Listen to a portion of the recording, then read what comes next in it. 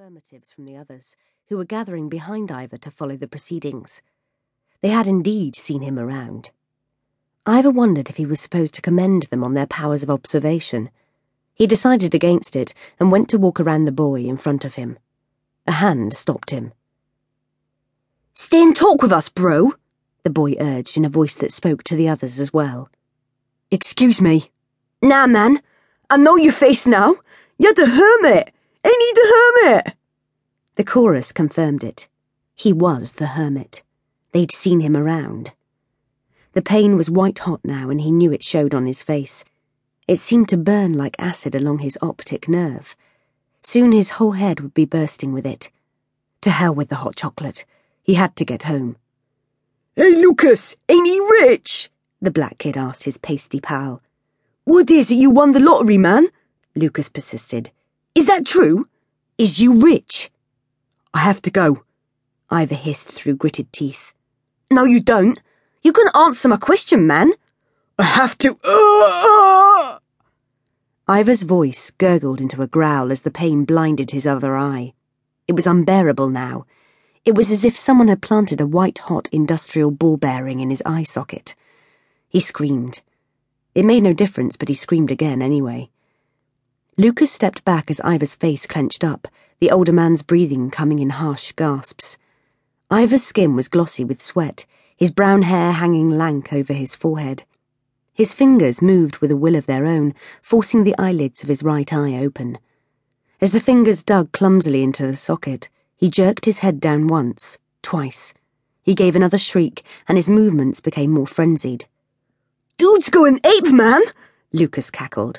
"Someone check his pockets." "You check his pockets," another voice retorted. "I ain't touching the freak." Lucas reached round to slip his hand into Ivor's jacket pocket, and that was when Ivor finally succeeded in plucking his eyeball out of its socket. With an agonized roar, he struck out at the young mugger, slamming the eye against the kid's temple. It hit with a dull crunch, and Lucas fell backwards onto the wet ground, stunned. Blood trickled from his temple into his hairline. A shard of glass was embedded in his skin. Ivor looked down at the palm of his hand in dismay. That was the fourth eye he had wrecked. Dr. Higgins was going to give him another lecture about that.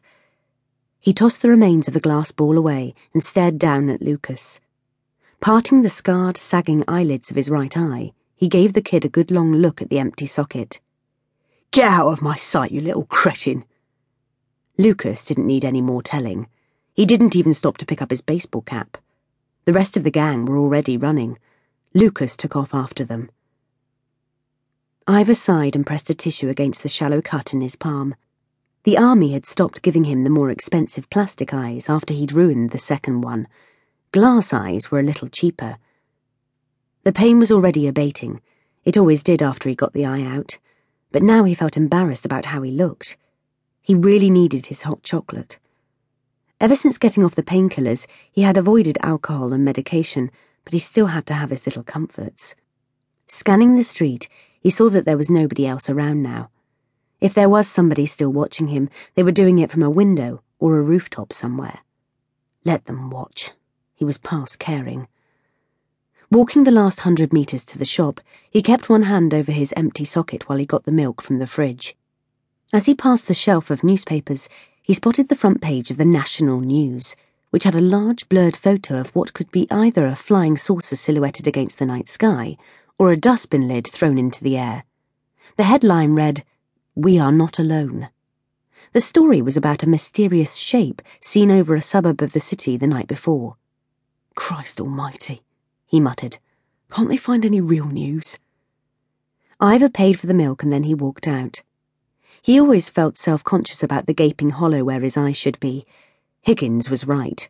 If he was going to keep breaking his eyes, he would have to start carrying spares. The newsroom clattered with activity as journalists and editors worked to make the deadline for the Friday morning edition. Amina Mir could feel the excitement like static in the air, making the hairs on the back of her neck stand up. Voices called for copy. People argued over headlines and layouts.